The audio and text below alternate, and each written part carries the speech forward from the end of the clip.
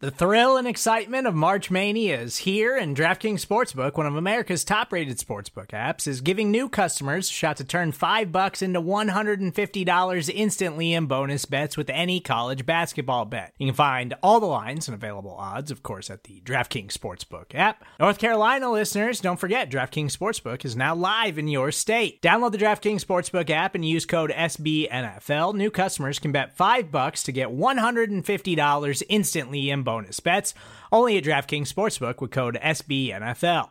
The crown is yours. Gambling problem? Call 1-800-GAMBLER, or in West Virginia, visit www.1800gambler.net. In New York, call 8778-HOPE-NY or text HOPE-NY. In Connecticut, help is available for problem gambling. Call 888-789-7777 or visit ccpg.org. Please play responsibly on behalf of Boot Hill Casino and Resort. 21 plus, age varies by jurisdiction. Void in Ontario. Bonus bets expire 168 hours after issuance. See dkng.com/bball for eligibility, deposit restrictions, terms, and responsible gaming resources.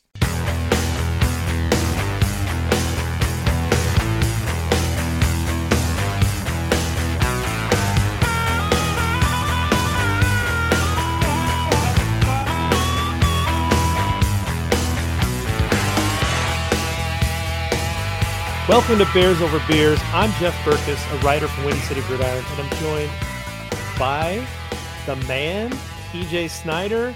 We've got a really fun show tonight. I've got a special drink that I think you'll really like. But how you doing? I'm doing great. I actually have a matching drink to accompany the player. It very rarely happens like that for me, and this is actually a complete and total accident. But when I realized this morning, because I'd been at the store last night and I was not thinking about this, and I just picked up some stuff, and then I came home and I was like, oh, I can make a connection. So I'm excited. We're going to talk about a couple of young players that are hopefully going to be important to the Bears moving forward. They are certainly players that have garnered a lot of attention, some for good, some for bad early in the season. So as we do here on Bears Over Beers, we're going to focus on those players and break them down, and we're excited about that. So it's going to be a good show. Yeah, so every week it seems like, so I watch the game in real time, and then I'll go back and I'll watch the condensed version, and that will prep me for Bear and Balance with Lester. And then a little later in the week, I'll watch the All-22 tape, and I'll focus on one player. So I have to watch this game 3 times. This was a little different because I was in the stadium watching the game from the 10-yard line. Again, first row is very cool. It's a very cool experience. I recommend it if you can do something like that once in your life. Maybe treat yourself. Going to the Bears is a little more expensive because they're the Bears and there's just, no seats. But, if you choose a Thursday night game against a bad football team, that does bring the price down a little bit relative to if you tried to go to like a Packers game on a Sunday afternoon, right? But I digress. It was a really cool experience to be there. But what I found interesting was I saw the game from one very different perspective, being in the stadium and watching it from my seat. And when I would go back and I'd watch the game either in the condensed version so that I can, watch it quickly and prep for the show, or watching in the All-22 so you get different angles, you see a lot of different things. And I was seeing things being there that I can't see at home, which I think is really cool. You can see the defensive backfield a lot better. You can see kind of the movement in the games being played. You can watch receiver route formations and patterns a little bit better than you can when you're watching from home. So there's a lot of cool stuff to be at the game. And I know a lot of you go to games, or you go to a lot of games, but it is a really cool perspective every once in a while to actually try to get to a Bears game so that you can see these guys live. You can see the energy. I didn't mention this in the Bear and Balance show, but I actually thought the Bears team lacked a lot of energy. They kind of looked a little flat. Now that could have just been a Thursday game, could have been a lot of reasons, but I didn't actually see them come out with a ton of energy, and they just kind of felt grumpy the whole game. Like there was just no real positive vibe or anything. It just felt a little bit like annoyance, like just kind of a general annoyance. That's kind of how they played. Yeah, I can't disagree with your comments about being in a stadium, having already been in a few this year in completely different both places in the country, but also places within the stadium. So saw a game at SoFi, and we were basically jacked up against the rafters. We were like 6 or 10 rows from the top of the stadium. We were way up there, but we were almost dead on the 50-yard line. So it was like watching little mini all 22. And it's pretty interesting because we were right there. And so you could see everything. It was really small, but you could see everything playing out. You talk about routes and patterns and all that. So you could see all that detail. You could just look up to the big video board and see that if you needed to see, who got the carry or whatever else. When I went to DKR, which is the stadium in Austin, Texas, home stadium for the Longhorns, again, we were quite a ways up, a little bit more of an angle, but a similar viewing experience. And then the next day we were in AT&T for Bengals Cowboys, and we were way down near the field, closer to where you were on the rail, right on the 40-yard line, about 20 rows up, close enough to see and hear the Bengals sideline. And that's something that you get. You hear the coaches interacting with the players, not when it's roaring, but in quieter moments, you can literally hear them when they huddle players together. You can certainly hear the quarterback's calls. You can hear some of the defenders calling out plays. It's a very, you can't see the line play as well from that low an angle, right? A lot of stuff mushed together so you lose some things, but you gain other things, and you can get a sense of energy, frustration, immediacy if they're really under the gun to get something done. That comes through from that close, and it's really cool. But it is different, and in terms of an overall experience, I think you get a much better experience at home if you're really interested in like flow of the game and who made plays and all. We're just so used to all the extraneous information, whether it's from the announcers or in replay or with diagrams. Like a lot of that stuff's been added, and it makes the viewing experience really good at home, and you get a great sense of that. When you're live, you get like a third of that, and you get these little spike moments of clarity or extra information, which are really cool. But in terms of like what happened overall, you do miss a lot, and you got to go back and watch condensed or whatever else. But it's still game day is an experience. You go for the experience. Yeah, it was one of those where I was back watching, like, oh, okay, that's what happened. Like, like, oh, I didn't really see that, and like mentally I was like, I'm curious what's going to happen there when I go back and watch the film. So it's just been an interesting week, and it's been a busy week, and for me, but busy couple weeks, and honestly, busy football season so far, particularly busy for me personally, professionally, everything going on. I've got some projects that kind of coalescing at once. And so I thought, what am I going to drink tonight? This is kind of like the last, tomorrow will be kind of busy, but it won't be as busy as today. And I was like, hey, you know what? I'm going to talk to my friend EJ. EJ's a man that likes an Irish coffee. Yes, he does. So I'm drinking an Irish coffee, and I made my Irish coffee with little Redbreast 12. Ooh. Okay. So that's my whiskey. And then nice. Not just any creamer, but let's throw some Buffalo Trace bourbon cream in there. Wow. So that's what I've got tonight. That's like an Irish coffee. Little Irish Kentucky coffee.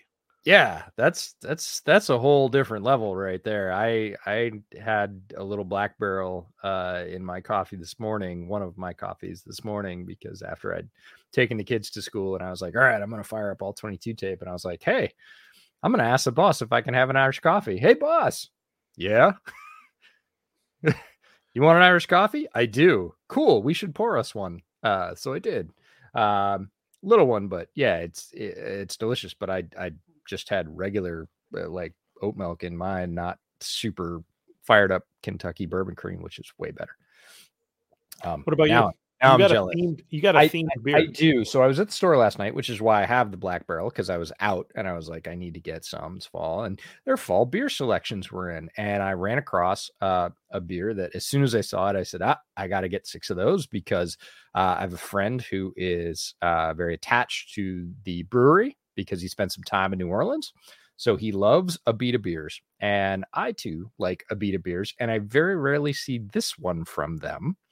And it is their brown ale. And because I'm reviewing Kyler Gordon tonight, and Kyler Gordon played at the University of Washington. Okay. So he was a dog. And he's fast. And Abita's brown, and you'll love the bottle art, is called Turbo Dog. Turbo Dog brown ale from Abita Brewing in New Orleans. So we've got Kyler Gordon, we've got Turbo Dog, which is a very good brown ale. I've had it before, but not for a while, with some great bottle art, just a couple of eyes on the black label. Very excited for this stuff. Feels like fall. 5.6 by volume, so real drinkable, caramely, all the things that you like in a brown ale. So actually, it's a bottle, and I have my opener for once. So we're gonna do this. We haven't done this in a bit. There we go. Yeah, no bottle opening for me tonight. So I've got a coin because we flip coins. Pictured rocks quarter. I don't know what I used last time, but it's God, it's so good. I haven't had any in a long time, so it's just a perfect match for what we're doing tonight. Good, and that would be a cool nickname for somebody. Oh, for sure, right? Like that would be a cool nickname. All right, so heads or tails, call it. Heads. It is heads. I break the streak by going away from tails. Yeah. All right, I'm gonna make you go first. Okay. You're gonna get all the busy out of the way first, and we'll save the DB talk for the back end of the show, just like the back end of the defense. Perfect. So we're breaking down Kyler Gordon and Larry Borom tonight. I've got Larry Borom. Now, why in the world would I want to talk about Larry Borom? Well, we haven't talked about him yet. That's one thing. We'd like to talk about all these guys at least once or twice this year. So I'm taking the plunge into Larry. There's been a few weeks that my instinct said stay away from Larry. It didn't look like on first viewing that it was maybe the best game for him. I wanted to stay away. One thing that I was intrigued was with him this week was that Bears offensive line had a bad game. That was a bad game. Justin Fields under a lot of pressure. Justin Fields maybe creating a little bit of his own pressure, but really just from start to finish, that Washington defensive front gave the offensive line a lot of trouble. Not particularly surprising because that's a very good defensive front. There's a lot of really good players on there. We knew that going in, especially their interior players. That was going to be a key to the game. But how did Larry Borom do? Lester mentioned that he went back and graded him. He wanted to take a look at him. He gave him a grade on Bear and Balance, and I was like intrigued. I was intrigued because I thought, okay, that's not bad. But I also kind of wanted to go back and see if I did a grade independent of Lester's notes, what would I be able to come up with in terms of my evaluation, and how far off would that be? Lester and I have never sat down and graded film together. I don't know exactly what he's looking for, what he considers a minus play, but I have my opinion of what I think is a play that deserves a minus. And so wanted to see if we'd come close. Now, caveat up front, I did not have a chance to review all 4 quarters of this. I got basically to the Dante Pettis touchdown. That's where I got through. But what I did do was I had one additional negative for Larry Borom's score than Lester had for the entire game. So either I'm a much more difficult grader or I'm looking at something a little different. So that's kind of the first thing, just to kind of give you guys a sense of what I saw versus maybe what Lester saw. There's probably, Lester's been doing that a lot longer. I'm trying to use his system so that we have some sort of consistency when we both do something like this. But overall, just say that I had a little bit of a lower opinion of what I saw on film. So what did I see? Well, actually, let me ask you this before I get into it. Before you haven't done this on Larry Borom yet. I mean, you've watched not officially. Okay, but you've not in this game for sure. Certainly but not gone through and graded him the whole time. What's your kind of quick evaluation of what you feel Larry Borom is right now and what he is to this team into the future? What he is right now is inconsistent, and I've seen a lot of other folks talking about Larry Borom this year. Even PFF this week came out and said he had a great pass grade versus the Commanders. And I was like, because again, I hadn't gone back. Actually did. I hadn't gone back and watched the L22. So I said, oh, that's okay. But certainly the week that I looked at Khalil Herbert, you are watching Larry Borom as well, because you are checking out the line, and I had focused on Borom and Mustafa. During my entire Khalil Herbert thing, I watched every run play from the end zone angle of all 22, and I looked specifically at Borom and Mustafa, and I came away largely unimpressed. There was a lot of reps that he didn't have that were great in that game. His pass blocking is better than his run blocking. He is athletic. He is not particularly stout. He can get in front of people, but he does not, for the most part, move people either in the run game or the pass game.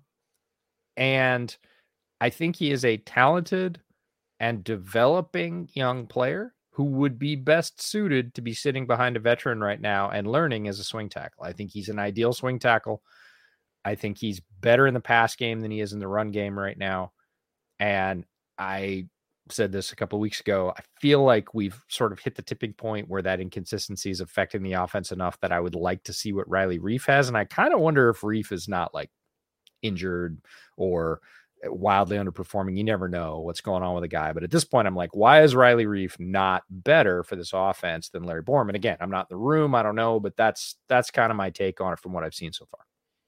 Okay. I agree with everything you just said. As a pass pro defender, pretty solid. Like, and what I see him winning with is his frame. So I don't mean that in like I don't mean that as in he's stout. I mean that as in he has a very wide frame and he has a very quick reaction off the ball, which is not always common with a right tackle. So he gets out of his stance quickly and he has a big frame.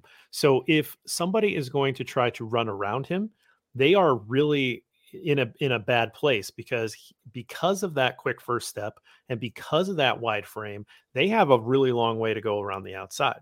So he actually does a pretty good job of nullifying any kind of rush like that. And you see a lot of defensive ends, they'll come off the ball, they'll realize pretty quick that Borom's already beat them to the point, and they just kind of give up on the rep. And I've watched Borom before, not graded a whole game before, but like I've watched him before, and that's how I notice he wins. Like he wins with the quickness and the big frame that doesn't allow people to get around him. So that's something to start with. That's not a bad trait. Okay.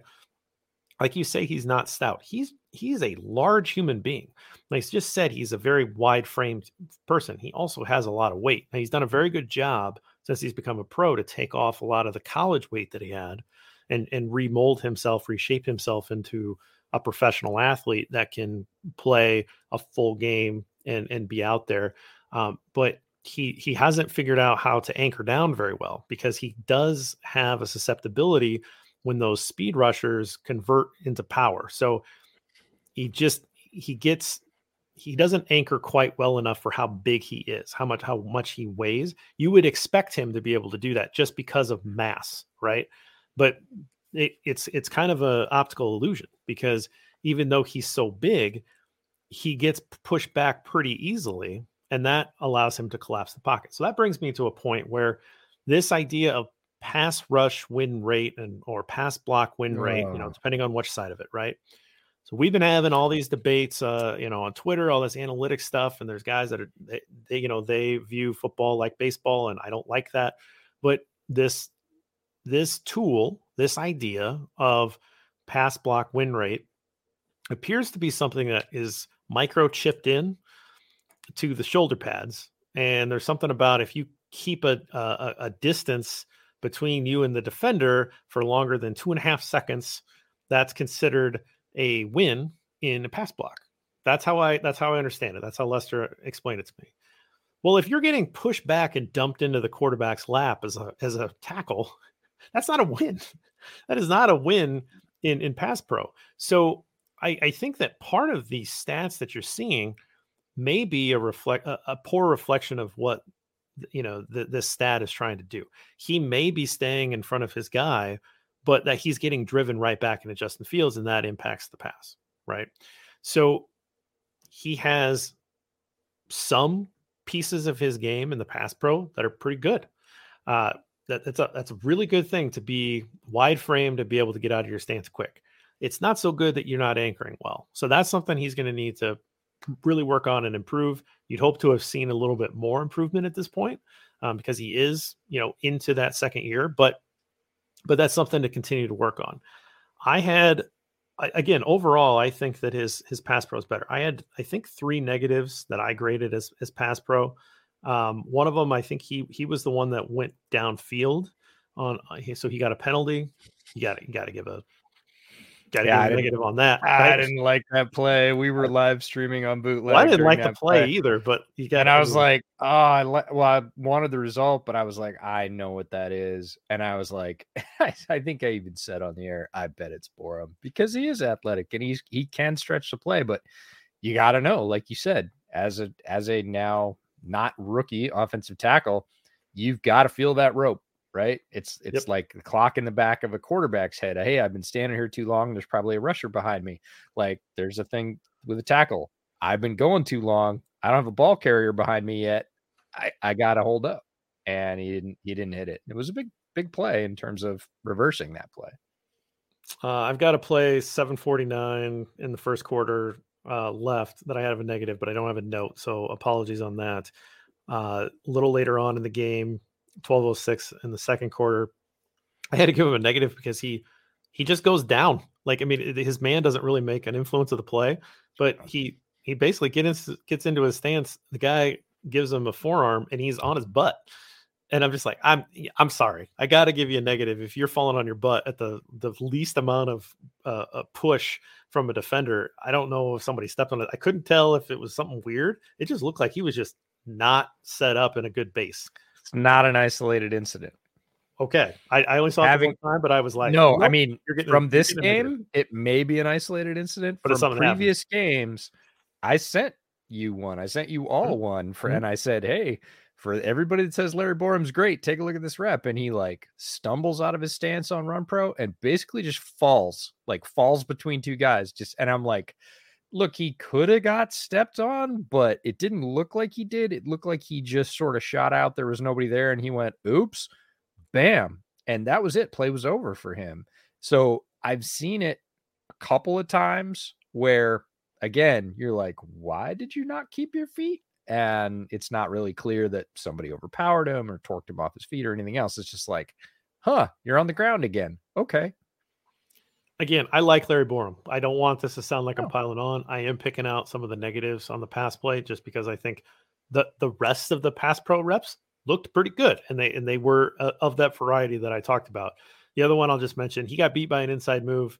The guy takes a stab outside and then does a swim move back in, and he got beat by it, but Tevin Jenkins is there, as cover. So you didn't probably notice it, because it didn't lead to a pressure. So it was one of those situations where, because of the group that was rushing and how they picked it up in pass pro, it was fine, right? Like, I mean, it didn't impact Justin Fields. But again, that kind of speaks to that he is susceptible to those counter moves, right? I'm focusing on those power counter moves that drive into his chest and kind of back him up, and he doesn't anchor quite well enough. But he is maybe a little susceptible because he gets out quick. And if somebody can kind of fake him to take that next step, he's leaning one way, and then they have a speed move, like a spin move or a swim move in this instance, that can get him back inside. And again, as an offensive lineman, you don't want to create those rushing lanes for a defender, particularly where it's a shorter distance. You would prefer to keep them going on the outside and just take them out of the pocket. So if he has to make sure that he doesn't get too much weight on that right foot and get fooled by that second step in the speed, because you've done such a good job of getting out of your stance and getting to that point where I'm doing pass pro in my chair, which is not ideal, but you get to that point. If you take that other step and you're leaning, and then that guy hits the swim move on you, then you have to be able to recover quickly, or you're going to give up a pressure. He got a little lucky that Jenkins was there to pick it up, but that was another thing I noticed.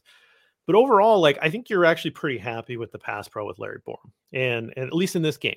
And I think in other games, what I've seen is they actually put a lot more on him. I only saw them chip once with Cole Kmet in this game.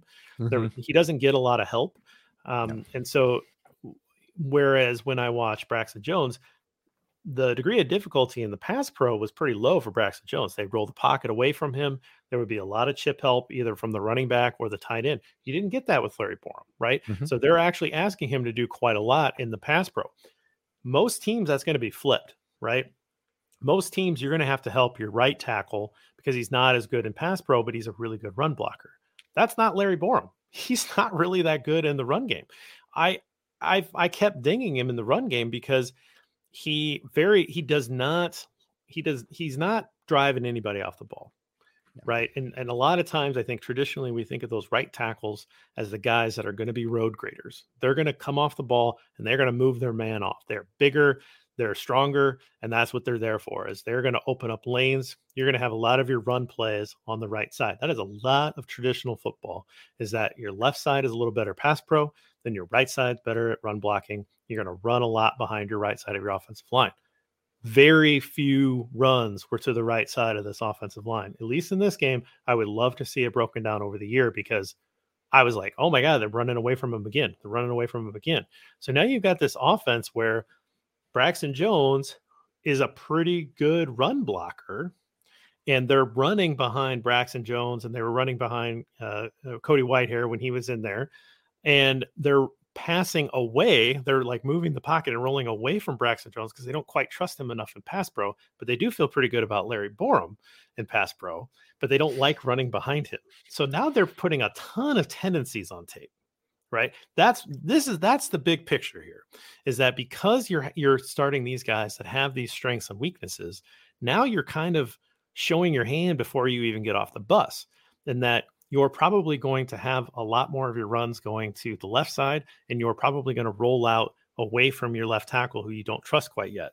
I mean, every defensive coordinator has figured that out. Like, I'm not revealing anything that these guys don't know.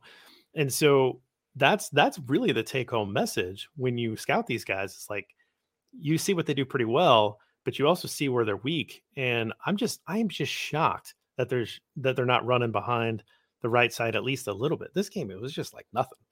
They barely went behind him. And when they did, they kind of regretted it, because he can't move the guy off the point. This man is almost always going to control him. So he's going to have, if you're going to watch the tape, the defender is going to get off the ball, and when he engages with the Borom, he's going to extend, and he's going to have control, because he's going to have extended out and Borom. And so there's this big space. It's like a middle school dance where they've left enough room for Jesus and a balloon, right? Like that's what it looks like. Is there Jesus and a balloon? I don't know. And there's so he's got, like, he's extended out. The defensive lineman's got his arms extended out. That's what he wants to do, because he can then see where the ball's going, and he can then like chuck his guy aside, and he can make the play. You see that a lot, right? When the play side is relevant for Borom.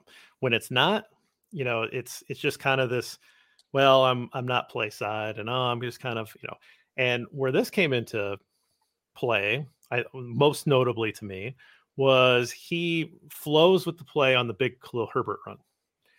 He doesn't touch a soul, but he runs over to the side of where the ball, to the left side. He's kind of jogging over. He's kind of waving to the crowd. He's kind of, and then Herbert cuts back, and he takes this like huge gain, and Borom still just doesn't do anything. Where I'm sorry, man, that's a negative to me. Like, you gotta be looking for somebody to hit, because you never know when these plays get extended. Someone that he was next to that he could have put a block on could have made that play on Herbert, and he would have had a 6-yard gain instead of a whatever it was, right? Instead of this huge giant game-breaking gain. So there's a little bit of lollygagging, a little bit of loafing in the run game. And even if you're backside, I still think you got to try to pick up your guy. It just didn't seem like there was a lot of it. Like you said, he's an athletic guy, but I just wasn't seeing it to the point where I wasn't worried about, if I'm a defender, I'm not worried about Larry Borom in the run game.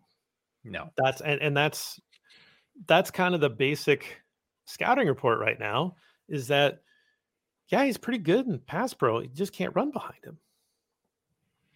I don't know what more there is to say. Yeah, my problem with that, it was really interesting to listen to you sort of break out strengths and weaknesses based on position, because a lot of times we talk about these guys in a vacuum. And as you well know, offensive line is not a vacuum. It's the opposite, right? It is a unit. It has to work together. And you've talked previously on the show about not wanting to create spaces or allow spaces to be created between you and the guy next to you that the defense can exploit. And one of the issues when you're not looking at these guys in a vacuum, but rather looking at them in concert, is the guy next to Borom can run block his ass off. Yes. And so you get in run plays these ready-made gaps for people to shoot, whether it's linebackers or three techs or whatever. Tevin fires off the ball, gets a hold of his guy and starts mangling him, pushes him 3 yards deep. Borom stands up and is in the way, and he is engaged. And now you have this space where Tevin is out there and Borom is not. And hungry three techs are like, oh, whoosh, I can backside this and make the play because Tevin's pushing his, maybe he's up to the linebacker, or maybe he takes the 1T and the 3T is off to the right of him, gets across the face of the center, and he's got this huge gap now because Tevin's pushing his guy. And if Tevin was matched up with the right tackle that was also pushing his guy, even only a yard, there wouldn't be this space there, but there is, because the center's okay in the run game, not great. So you get this inconsistency. It's like pistons firing at the wrong times, and you get these spaces that they pull into the line and the defense can exploit. And you see that on some of those runs. Now, sometimes it works great. Sometimes it creates this cutback lane for a guy like Khalil Herbert. Sometimes they get snuffed out because, the line has essentially kind of torn itself apart, and it's not showing a unified front here. And the defense knows that that's very likely, I guess, to occur with the right tackle, that wherever he engages his guy is pretty much where he's going to be in the run game. And that's something that they can absolutely game plan around, that they can work around. And like you said, you're not revealing any secrets here. Anybody watching the tape goes, okay, this guy's moving people. This guy can't move. He's basically a post. This guy, he's hit and miss at center, and then left guard's been a revolving door, so we don't exactly know what we're going to get there. And then this guy at left tackle, he can run block like a beast. His pass pro is inconsistent, and here's the ways that you can exploit him right now. So they're going to have that, but whenever the line is performing in very different ways across plays, you're creating opportunities for a defense to screw up the play if the offense doesn't do it itself. Bill Belichick is going to show you all of the ways that this is not working. You know who's going to show you? You know who's going to be the big red indicator? Like, you could paint him red for the day, and it would just be like, oh, what are they doing against the run game? You know who's going to do that? Kyle Duggar. Right. Kyle Duggar is going to just eat versus the Bears, because Kyle Duggar is really, really good around the line of scrimmage, and he's super powerful. He can take on offensive linemen one-on-one, does so regularly in the Patriot scheme, and wins. He's going to have a field day. He's got to be so excited. He's going to have a lot of fun.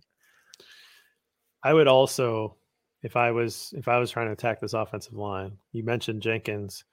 I would take advantage of that aggressiveness in the pass game, because he gets himself out of position in pass pro. He will overrun. He will overset. Yep. Yep. So there's a lot to take advantage of here. I was hoping there would be a little bit more gelling. I think that Patrick, we could just cut it off right there. The Bears offensive line. I was hoping there would be more gelling. I know. There it is for everybody. Yep. I just wanted there to be a little bit more stability and cohesiveness, all that stuff. Having the thumb with Patrick. It's created a lot of problems that are troubling to this team, and I think troubling at a base level.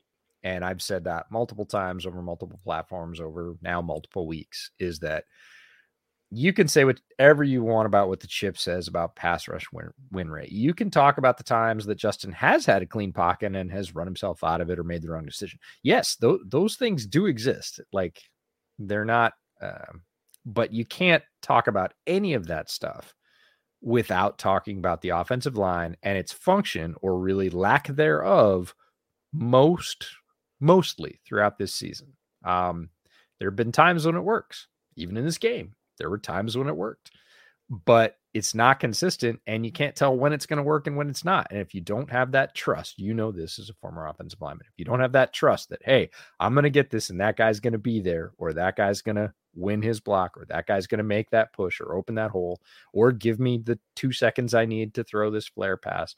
Like, if you don't know when you get zero protection, you kind of don't have protection ever.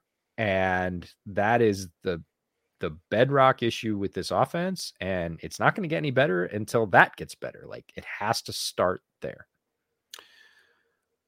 All right. So that's Larry Borom. Again, I like Larry Borom. I don't like just picking out the bad stuff. I'm trying to tell you that there's a lot of stuff that you can like, but there's enough to make me feel like we were probably right in our initial evaluation to say this guy's a really good swing tackle. This guy prospect. Like, this is a guy that could really benefit from some veteran leadership in front of him. He's playing his butt off, all that stuff. We like him, but again, there's definitely some flaws in his game and some things that he can work on. So we'll leave Borom there, and then after the break, EJ is going to break down Kyler Gordon. Hey, this is Scott Galloway, author, professor, entrepreneur, and most importantly, host of the Prop G podcast. We got a special series running on right now called The Future of Work, where I answer all your questions on, surprise, the future of work. Questions including, what are we missing when we work remotely? Or how do we handle work-life balance when a major opportunity comes knocking? From the provocative to the technical, we're offering insights you won't want to miss. So tune in to The Future of Work, a Prop G Pod special sponsored by Canva. You can find it on the Prop G Pod wherever you get your podcasts.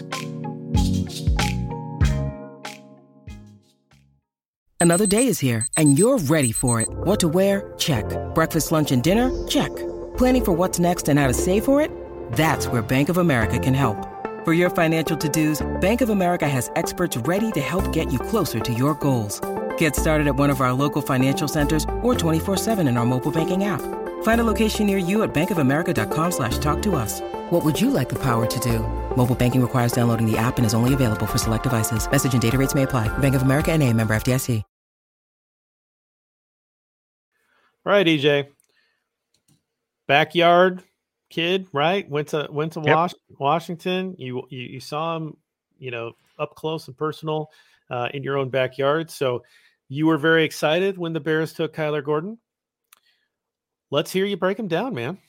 Yeah, I'm excited for this, not only because of that familiarity and the fact that I did like him pre-draft, and then when the Bears grabbed him, I was excited about that, but also that he's had some really notable stumbles through the early season. He's taken a lot of flack, and that's not surprising for rookie corners, but it's been pretty loud, and some of that comes from Kyler Gordon himself. He's had not great games up to this point. Again, flash plays, but some real inconsistency, and, look, playing corners like playing goalie. When you miss, people score, and, people are going to see that. But I believe in his ability, and I really wanted to see that start to get unlocked. And I feel like this week was the week that we got to see that. And that's really fun. So I wanted to talk about him, not only because I liked him, but also because he struggled, and say, hey, what are some of the good things? This week provided that. So the overall summary on Gordon: drafted in the second round out of Washington. He was I put 11th overall. That's not right. That's not correct. Anyway, second round. Part of the reason that Gordon gets trouble is because he was picked highly by a team that needed offensive help, and they picked a defender, and that has nothing to do with him. Like, that's not his choice. Like, he plays a position he plays, and they said, this is worthwhile. It's one of the reasons that he's received so much scrutiny in the early season. And he's just going to have to deal with that. That's just a thing. He is 5'11 and a half, just about 6 foot, 194. His relative athletic score, 9.69. Very good. Places him 63rd out of 2001 cornerback prospects from 1987 to 2002. So out of a couple of grand quarterbacks, he's 63rd overall in terms of his athletic profile. Excellent, well-rounded athletic profile. Agility and explosion are elite, and we're going to see that through a bunch of these plays, specifically at his size. He had a 6'6", 7'3" cone, which means his change of direction ability is excellent. And it came into play on the field this week and saved a touchdown in one case. So we're going to see that. It's always cool when you get to see testing translate to the field. And we got to see it really directly. His production for this game, he was the third highest rookie cornerback graded this week. Only Tariq Woolen, who was the defensive player of the week, and Sauce Gardner were higher. Sauce Gardner's, those two guys are in the early running for defensive rookie of the year for sure. So that's an excellent place to be. Really good company. Allowed just 13 yards passing in this game. That's been one of his struggles in previous games, is that he has allowed some big completions and a bunch of them. Had a couple of TD saving tackles in this game. We're going to talk about those, but there's one that I am absolutely certain would have been a touchdown. There's another one that probably would have been a touchdown. So, and our good buddy, Jonathan Wood, always cool when we can bring Jay Wood into the show. He posted this after giving up 2.9 yards per coverage snap in the first month of the season, which is pretty high. Kyler Gordon has only given up 1 yard per coverage snap in the last 2 weeks. So props to him for turning it around. Hopefully it's a trend that can continue. That's what Jonathan Wood said about him. And I feel the same way. I feel like we're starting to see the light come on. That stat indicates, hey, it was 3 yards a snap per coverage snap, and now it's 1.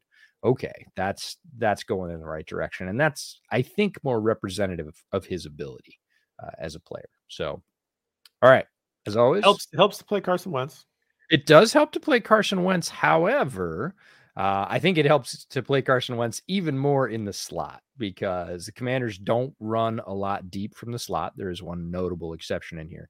They tend to run their deeper routes on the outside, where Carson Wentz will take shots and he will hit them. Like, that's the ball that Carson Wentz can still hit. We were talking about this on the live stream, is that what he doesn't hit is the underneath stuff, the timing stuff, the stuff that you've considered like gimmies for a quarterback. He's all over the place on that stuff. But all of a sudden, like, Zeus's Thunderbolt out of the blue, 25 yards, pinpoint accuracy in the cover 2 hole downfield. Like, he can hit that ball. So he's a weird quarterback to play, I think, as a defender, but he's got that ability. So first quarter, going to skip ahead. Interestingly, in the first quarter, they played him exclusively in the slot. This has been a back and forth game with the Bears all year. They have given him both nickel or slot responsibilities and then played him at outside corner as well. And I think that's a heavy load. We've talked about that on this show previously. Interestingly, in this game, they played him exclusively in the slot for the first quarter. And whenever they went to base, 4-3 base, they played Kindle Vilder as the outside corner, which was really interesting. And I'm not sure why that is, but it was a fact for the first quarter. And then second quarter started to get back to that pattern where if they were in nickel, he would play slot. And when they would go to a 2 cornerback setup, he would slide to the outside, which was more what we've seen for the rest of the season. Just an interesting little sort of first quarter. Don't know if it was getting his legs under him or they thought Kindle Vilder was going to tackle better on the outside. I'm not sure which, but he plays well against the run, which is interesting. And it's one of the things that endeared him to me pre-draft. It's guys that don't tackle, guys that won't set the edge, guys that won't do the dirty work as a corner. I just don't want him on the Bears. Like, I believe the Bears defense, no matter whether it's Lovey's defense or, was Desai's defense or now it's Alan Williams' defense. Like, you need to have corners who can at least force runners back inside. Corners who get on blocks and don't get off, I don't really have any use for them. I don't care how good they are against the pass. You got to support that piece, or else offenses get big free gains on the outside. 45 seconds left in the first quarter. He lines up in the nickel. He gets outside his block, tackle on the edge run. Like, he is good enough to do that. He's good enough to pressure, especially a wide receiver lined up against him. We'll talk about tight ends in a little bit, but get off that block and limit those gains. He did a great job of that. He did that over and over again in this particular game. I'm going to skip ahead to the second quarter because this is where it starts to get really fun. 9:16 left in the second quarter. He undercuts a running back flare route, and this is a beautiful, gorgeous play. Lined up in the slot over the tight end, so he almost looks like a linebacker in this alignment. He's lined up right next to Roquan Amaro, very tight, right up over the tight end. He shifts right because they go a lot of pre-snap motion in the Commander's office. You saw this, both pre-snap and during snap motion during the snap. They use that on almost every play. So wide receiver motion tries to pull him, and he's like steps to the inside, but he doesn't go, hey, I'm going to go with that, which is what the offense wants him to do. So he has responsibility for the running back. Running back flares out to the right in the flat. Kyler accelerates because, again, he kept his base position. He's got that change of direction, that acceleration. Beautifully undercuts the route, knocks it away with his right hand. This is a textbook play. Like, if you could roll up to any, high school, college and say, hey, teach tape for taking on a running back flare from an inside alignment, like, here it is. This is what you need to do. Just a great, great play. Very next play, Commanders try and run roughly the same route, but they do it with the tight end, Cole Turner. They do it from a different alignment, but it ends up being the same route. Little flare out into the right flat. He's again lined up over the tight end. This time the tight end runs a route. He goes with him. This is one of Gordon's real strengths, is he's got the versatility to cover a back, to cover a tight end, to cover Curtis Samuel out of the slot, which he did all game. Players like that aren't that common in the NFL.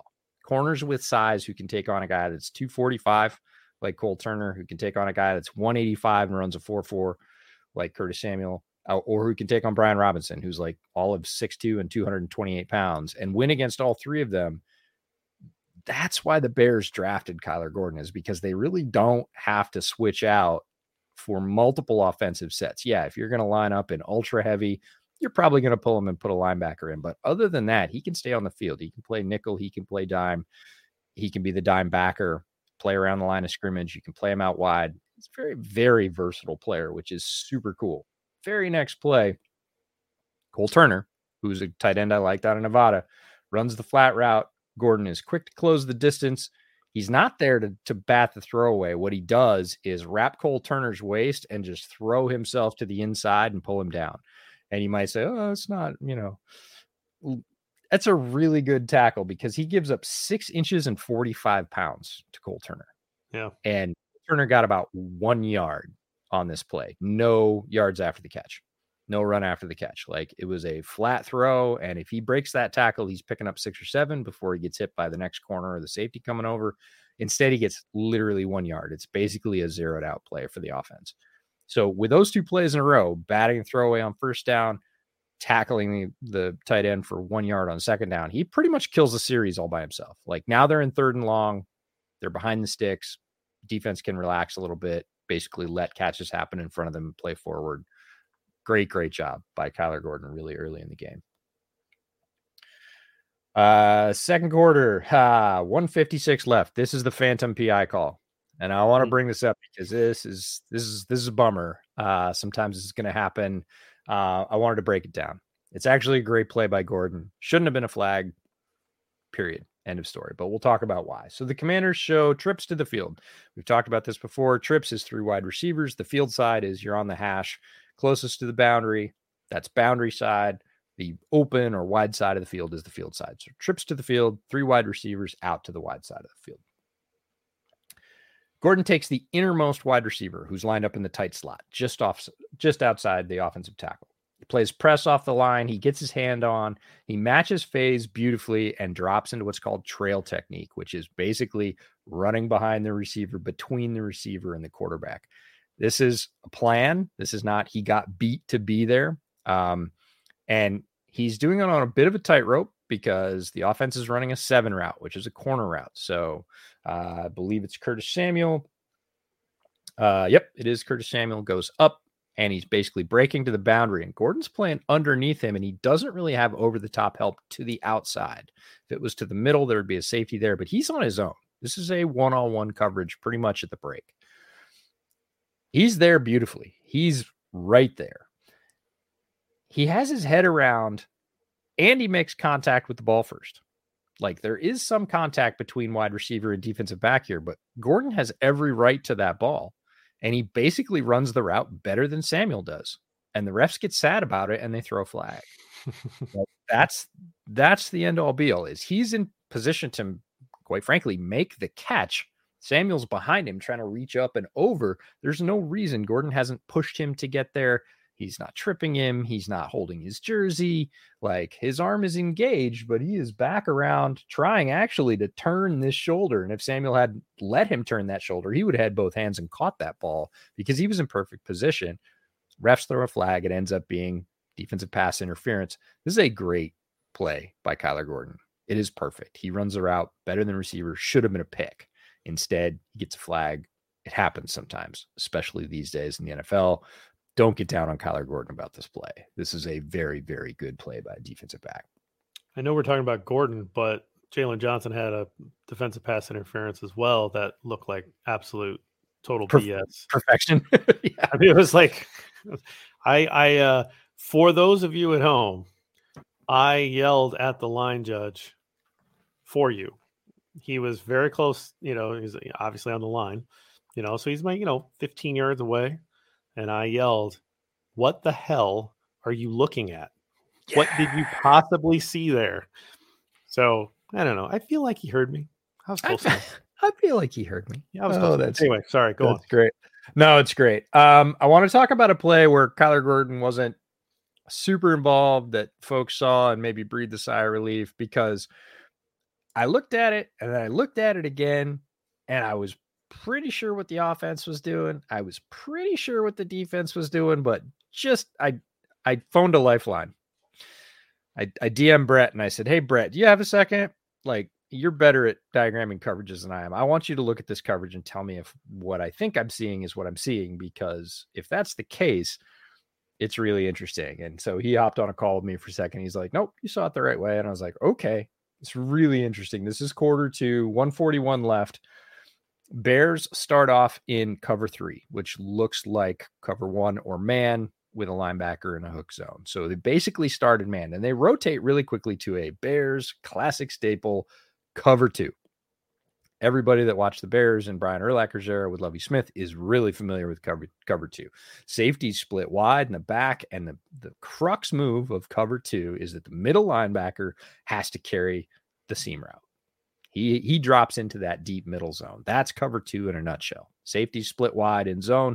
Look for, corners play short, and there's a little hole between that everybody knows about. It's called the hole shot hole, or the cover 2 hole, in between the corner and the safety on the sides. And then the linebacker's got to carry that seam ball. That's how it works. If it doesn't work, it breaks. Brian Urlacher, obviously very famous in that defense because he was very good at carrying that seam route. And strangely enough, the Bears have a converted safety who now plays linebacker, Nicholas Morrow, whose responsibility it was, once they rotated to cover 2, to cover the seam route, which is the one that looks like right by Kyler Gordon. So if you're looking at this play in real time, you might have gone, "Oh, Kyler let his guy go." No, Kyler's responsible for the short hook zone or the stick zone at about 15 yards, and it's Morrow's job. And Morrow kind of doesn't accelerate for the first 3 steps. He gets sort of over to the lane, but he sort of, I don't want to say he loafs. He just runs at not top speed, which if you got Curtis Samuel coming up the seam, you got to turn and run. That's teach technique for cover 2 as a middle linebacker. If you got that guy going, you turn and run, and he doesn't do it right away. So he ends up in trail technique, but not the good kind. The I'm trailing technique because the guy ran by me. And the cool thing about this play is the defense played it pretty well correctly, with the exception of Morrow not sort of turning and sprinting. The rest of the defensive backs are in good position for cover 2. And at one point in the play, all 5 receivers for Washington are open. And it's just something that happens in football sometimes, and everybody thinks there must be a perfect solution for either the offense or the defense on every play. And the answer is sometimes there isn't. You call a good defense, offense calls a good offensive play against it, and they both execute. And this is one of those times. So they run an old Bruce Arians staple called 9-8-9, which looks a little bit like 3 verts. The 2 wide receivers on the outside go vert. Middle receiver, which is Curtis Samuel, the guy we're talking about with Morrow, has basically a middle read. And if he gets inside leverage, he runs it straight up the hash so that he keeps his leverage. If he gets somebody with outside leverage taking him, he runs like a skinny post. He bends it off towards the middle. And throughout this, again, Bears drop into cover 2. The guy going up the left boundary is open in the cover 2 hole first, and Wentz can hit that shot.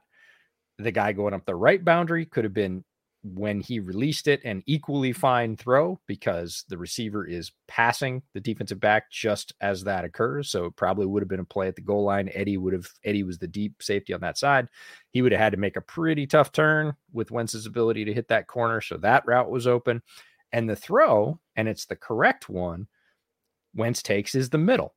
Curtis Samuel gets by Morrow, and it's basically man coverage splitting the safeties. That's the throw you take because it's 6 if he hits it. And he misses him by about 3 inches. I don't even know, man. I think it was a drop because that was right in front of me. It hit his hand. It hit his hands. He's leaping. It would have been a tough catch. Wentz makes it good. The Bears dodged a bullet here. It was a well defense. Morrow was a couple steps late to Samuel. The rest of the defensive backs are in great position, but honestly, Wentz could have gone left early to the cover 2 hole. He could have thrown middle or right. Both of those probably would have been like goal line plays, touchdowns, bang, bang. And then both guys come open on the little flare flats, which Cole Turner runs a basically chip leak. He hits it and just goes out. And both those guys are wide open. They're not going anywhere. But at one point, all 5 Washington wide receivers are open, and the defense was called correctly and played almost correctly without Morrow's quick step. So it's just one of those fascinating plays where it's like, it looks like, oh man, he just ran. And Wentz missed it by a hair because he can hit that throw, and the Bears dodged a bullet on that one. So fascinating little game within a game, pre-snap rotation, how'd the coverage work, how'd the offense run against it, and missed it by that much. So quarter 3, I'm going to skip to wide run contain. Again, Gordon's really good at this. Commanders run a fake to the left, and then they sweep wide right with a wide receiver. Gordon sees this and goes, oh shit. Like, I got to get out there. Like, all I got to do is get out there because I got to turn the guy back inside. And he does that. He gets off his block and he gets to the outside and basically flashes his jersey and goes, boo, you can't go this way. Right? You're going to have to run a bubble around me, and that's not going to work. So he the running back cuts inside. They get like a 5-yard gain, but he basically forced him back in to all the defenders. He did his job, and he's willing to do that kind of dirty work. And he has the both recognition and that quick acceleration to go, I got to be outside on this. Like, I don't need to stop him. I know what I need to do. I got to be over there. That's great recognition. Ends up a modest gain for the offense. He did his job. We talked about defensive backs that can't get off blocks. Quarter 3, 3:31. This starts a really dominant run of Kyler Gordon against the run in about a 3-minute period at the end of the third quarter. He makes play after play, and all of them are pretty big. So 3:31, it starts with a spinning run stop. Commanders use motion to identify coverage. Again, talked about this. They do this all the time. Gordon follows from the offense's right to left. He's got slot coverage on Cam Sims. Commanders run from the shotgun. It's basically an off-tackle left run right through Gordon's gap. They basically brought him over there with motion from Sims using Cam Sims, who is a huge wide receiver. And they think, okay, we've got an advantage. We've got our huge wide receiver on their defensive back. We're going to run off tackle to his side. Sims is going to isolate Gordon. We're going to get a gain here. That's what the offense is thinking. Pretty good job, except for Kyler Gordon spins back inside off Sims' block in perfect time to make the tackle in that gap. Morrow, who was the linebacker on that side, got ridden out by Charles Leno. Good old Charles Leno. Basically took Morrow's momentum and shoved him to the outside. So the running back's got a free shot at that point. Gordon spins off Sims's block. He's right there, takes his legs. Really good stop.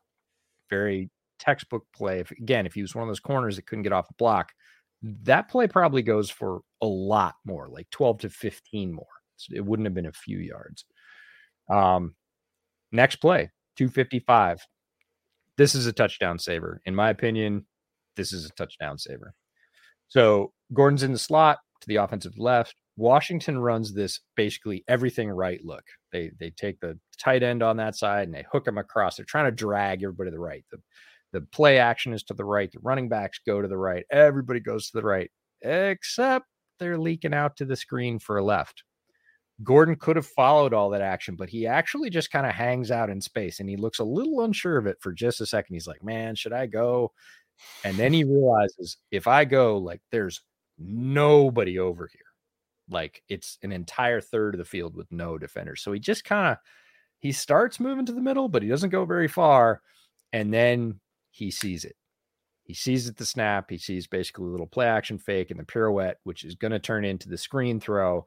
And at that point, he's backpedaling and he triggers. And his trigger from backpedal to going is fast enough that he runs directly under Charles Leno's block. There are 3 offensive linemen and Brian Robinson and Kyler Gordon. That's the setup for the play. If any one of them gets a hand on him, they all outweigh him by 100 pounds. It's over. Brian Robinson literally walks into the end zone. And Kyler Gordon triggers, gets under Leno's block to the outside. And then, because he kind of had to loop to get around Leno, just stops and 90 degrees shoots into Brian Robinson. Brian Robinson takes a big hit. He spins, it slows him down enough, and Morrow hits him right after that. If Gordon doesn't make that play, that is a pure touchdown. I've got a still shot that I sent to JB in the agenda, which is from the sky cam behind. And all you can see is 3 300-pound guys, Brian Robinson and Kyler Gordon, standing in front of that little phalanx. Made the play. Touchdown saver, period. Super duper impressive play. Then Washington runs this play that they run 3 times throughout the game. They ran it once in the first quarter. This is a tiny little pet peeve, minuscule pet peeve. They run this whip motion, which means they start the motion to one side, they get him over there, and then they run him back, and then they run through where they vacated in the middle. And they ran it in the first quarter, and I don't expect him to stop it. Maybe he picks it up on film. Maybe they haven't run it before. I don't know enough about the Commanders' offense to say that's a tendency, but they did run this exact play in the first quarter. They run it again in the third quarter, and they get him again. Like, Gordon has to follow that guy, but again, he follows him sort of to the letter, and they get a gain. And the Bears stop him. The other side of the defense works, so it's not a huge deal, but I'm like, Kyler, at very least, you should have been calling this out. You should have been like, in the hole. Like, they're coming back. I've seen this before. That's a lot to ask from a rookie defensive back. I get it, which is why this is a minuscule pet peeve. Comes into play again at the end of the game. So this is what we call foreshadowing. Third quarter, again, we're still in the third quarter. Last couple of minutes, he makes dominant play after dominant play. 47 seconds left. I'm calling this one panic at the disco. Ball's on the Chicago 10. Tight set. Washington again runs motion right to left at the snap. This is a theme. Kyler follows the motion man, and it ends up being Curtis Samuel, and he gets a tap pass. Quick hike. Wentz gives him a little tap pass. He gets out. Again, other folks have set the edge. He has to cut back. Kyler's waiting for him, makes the play. They get a few yards, but they don't get a touchdown. Really solid play. The reason, the panic part is, as he was leaving that left edge of the defense, there was a little bit of, who goes with him and Vilder? And I think Kyler's right. I think he, as a slot defender, basically says to Vilder, like, you're the outside guy. But Vilder doesn't know that. So they both start to go, which would have left the tight end on that side wide open. But you can see Kyler like, no, I got it. And he keeps running and goes over and makes a tackle. So I think, again, this sort of lends to credibility that Kyler knows where he's supposed to be, knows his responsibility. And he's like, no, that's my guy. I'm going with him. Makes the tackle. Would have been a touchdown again. And then next play, 31 seconds. This is the QB run stop. Ball's on the Chicago 7 after that run. Another tight set, more pre-snap motion. Gordon gets wise this time, and he lays off the motion. He's like, they've been pulling me out of position all night long. I'm going to sort of soft play my trail on this. I'm going to not go as far as they want me to. And it's a really good thing, too, because Wentz rolls out with a lead blocker who is Cole Turner, and Cole Turner takes out the linebacker. So it's Wentz on Gordon. And Wentz is a big guy. He can run. Gordon makes a stop. Like, again, second play in a row, he's basically stopped a touchdown. It's a 1-yard gain. Quick trigger, good tackle. So that whole 3-minute, that all happened within 3 minutes at the end of the third quarter. That's Kyler Gordon just sort of dominating from the quarterback position, which is not something you see very often. That is a good, smart, physical football player making a bunch of plays that would have put the Bears in the hole. I don't think casual fans see all that. I certainly didn't see it all, even though we were live streaming the game, because you're concentrating on other things. You're not sure who's making the tackle every time. Going back, he took over the game for a 3-minute section and made every play he needed to make. That's just really impressive for a rookie corner. I mean, it's an impressive for any player, right? I mean, to be able to take over a game like that, and given the let's just call it a rocky start to his career, to his season. It's great to see that. Actually, there was a little bit of sense that like, man, Gordon's playing pretty well. Yeah. Like, when we're in the stands, like there's enough of that where you're like, hey, he's playing pretty well. They called him again. That's his number. Right. Okay, cool. Because he's 6 and Brisker's 9, and Eddie's 4, and there's a lot of single digits running around back there. They're all roughly the same size. Vilder's a little bit shorter squatter, has a double-digit number, so you can kind of see him when he's in there. But like you can pretty easily, even on tape, I had to go back a couple times. Okay, is that Brisker? Oh, and that's pretty cool. In the fourth quarter, he takes on Leno in the run game. He knows he's lined up tight again in the slot, and here comes Charles Leno. He's like, "This is a run," and he gets into Charles Leno and he moves him 2 yards. Like, he knows he's not going to make the tackle, but he basically has to set the edge by pushing Charles Leno out so somebody else can. And not a lot of corners in the NFL will do that. And Gordon fires right into Leno's chest, pushes him 2 yards. Again, doesn't make the tackle. It's not his job to. He basically has to stuff that end of the lineup. Brian Robinson goes, "Oh, crap, that's collapsing," and just goes back into the pursuit. That's all he has to do. But again, he gives up like 100 pounds to Leno. More than that. Yeah. You don't see corners do that. And right after the muff punt, this is a quick change situation. Muff punt we could talk about later. We will. Again, he gets a solo run stop that saves the TD. Ball's on the Chicago 6. Washington tries a middle run that gets stuffed. Brian Robinson pops out. And this is the one where Carson Wentz throws a block on Roquan. So Carson Wentz rolls with him. It's Robinson and Wentz. It's Roquan and Gordon. Wentz levels Roquan, which is interesting enough. So it's 1-on-1, Brian Robinson and Kyler Gordon. And Robinson outweighs Gordon by 34 pounds. He's a big dude. He's like 6'2", 228. And Gordon gets him down. Like, he doesn't score. This is the kind of impact. A lot of people are like, oh, he didn't have a lot of great pass coverage. And after the first half, he didn't. They didn't throw at him a lot. His coverage was good in the few coverage reps he had, but he was dominant in the run game. He was smart. He was physical. He saved touchdowns in this game. So just a great, great game by Kyler Gordon. And my last little foreshadowing bit, fourth quarter, Washington's trying to run the clock out. This has nothing to do with Kyler Gordon. 2:16 left in the fourth. Guess what they run? That stupid little whip run play, right? Backwards, forwards, backwards again.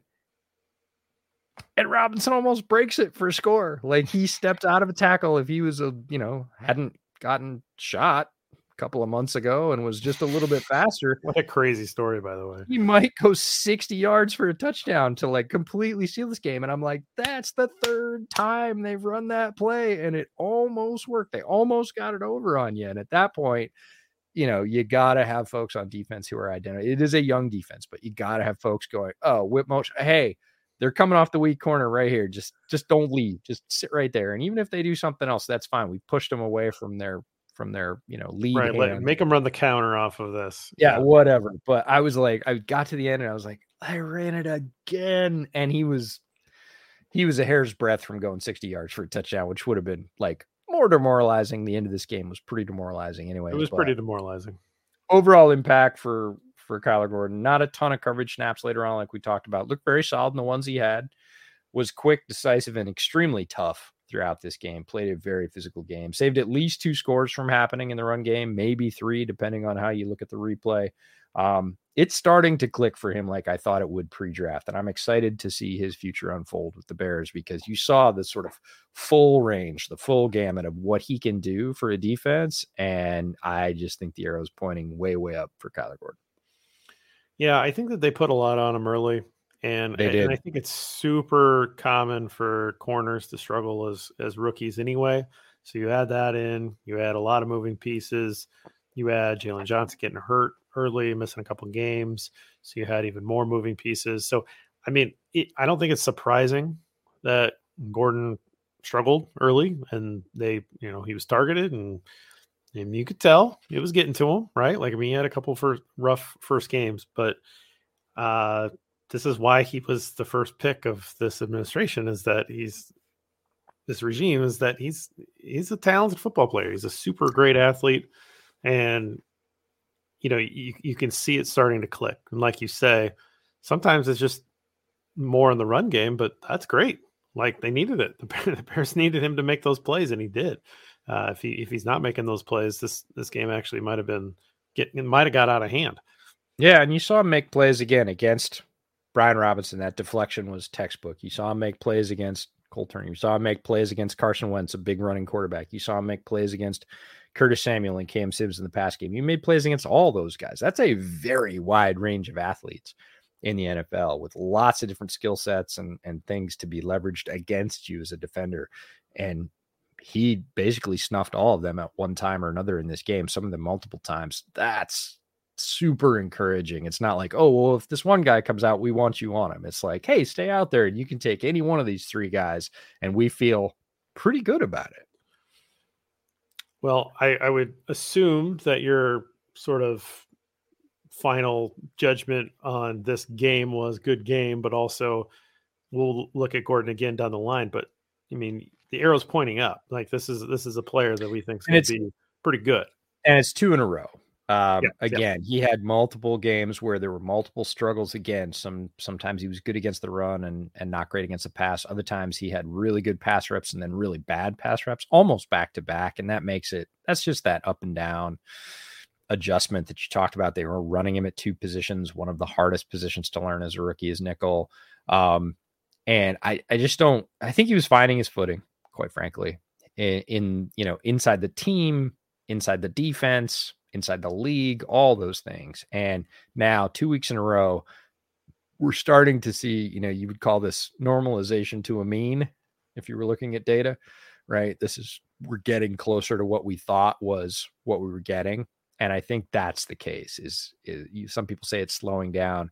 He's definitely mentally sharp. You could see multiple times in this game where he was like, I know what's going to happen here.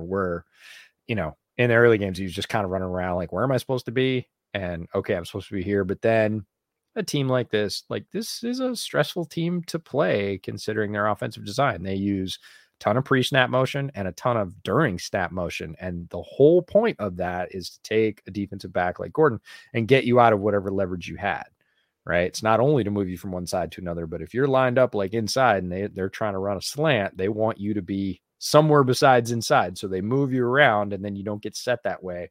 And it gives them an advantage. So there's a lot to be processing dynamically here. And he handled all of it. Well, good stuff. I appreciate that. I thought it was a really good choice by you to take Gordon here because it did seem like he had a pretty good game. And I'm happy that you were able to take the time to review that. Great notes. There's even more stuff that I got to see that the rest of you didn't. But maybe one of these days we'll share that with you. But we've already had I actually had a thought today. I'll run it by you in live time, which is always dangerous. We should just post that for the Patreon folks. I think that's a good idea. Yeah. We'll just super easy to do. We just save it as a PDF and we just post it. And if you're a Patreon member, you get to see the full notes because that's like JB said, I skipped the whole first quarter and there's notes for the first quarter. So if you're interested in that kind of thing, let us know. I think we post the notes on Patreon. I think that makes sense. Yeah. Yeah. All right. Well, we'll do that. Well, let's talk about our drinks before we get out of here. I mean, I don't really need to review an Irish coffee. EJ has done the Irish coffee on the show many, many times. But I will say, I mean, first of all, Redbreast is a good Irish whiskey. I was this close to. Have you had the LaSalle? No. Okay, so Redbreast LaSalle is distilled in a different way. It's one up from that. Okay. In their lineup, and there's a bottle of it sitting at Coleman's house because I made him buy it when I was down there a few times ago. So when I go down, I always have some. But I was at the store last night and I saw it and I was like, it's not that much. It's like it's an expensive bottle, but it's like $65. It's not like a crazy expensive bottle. Yeah, that's not very expensive to me, but no, anymore. Not. No, I mean, if you're talking about your average bottle of especially with her Irish. Yeah, I mean, like Black Barrel, which is my favorite Jameson, one I picked up last night. Little bottle or regular bottle was 38, big bottle was like 52 or 56. And Redbreast LaSalle is another step above that. It's another 20-25 bucks up after tax, but it's gorgeous. It's really good. All I'll say is the Buffalo Trace Bourbon Cream It's starting to show up on the shelves a little bit more frequently. This used to be super tough to find. Yeah. It's a better replacement to Bailey's, in my opinion. Just because I'm excited by that, like for multiple reasons, not just for Irish coffees. I saw that and I was like, because we have some Baileys around, but like that to me sounds delightful. And I like Baileys. I'm not a Baileys killer, but this is you said the same thing about Borom.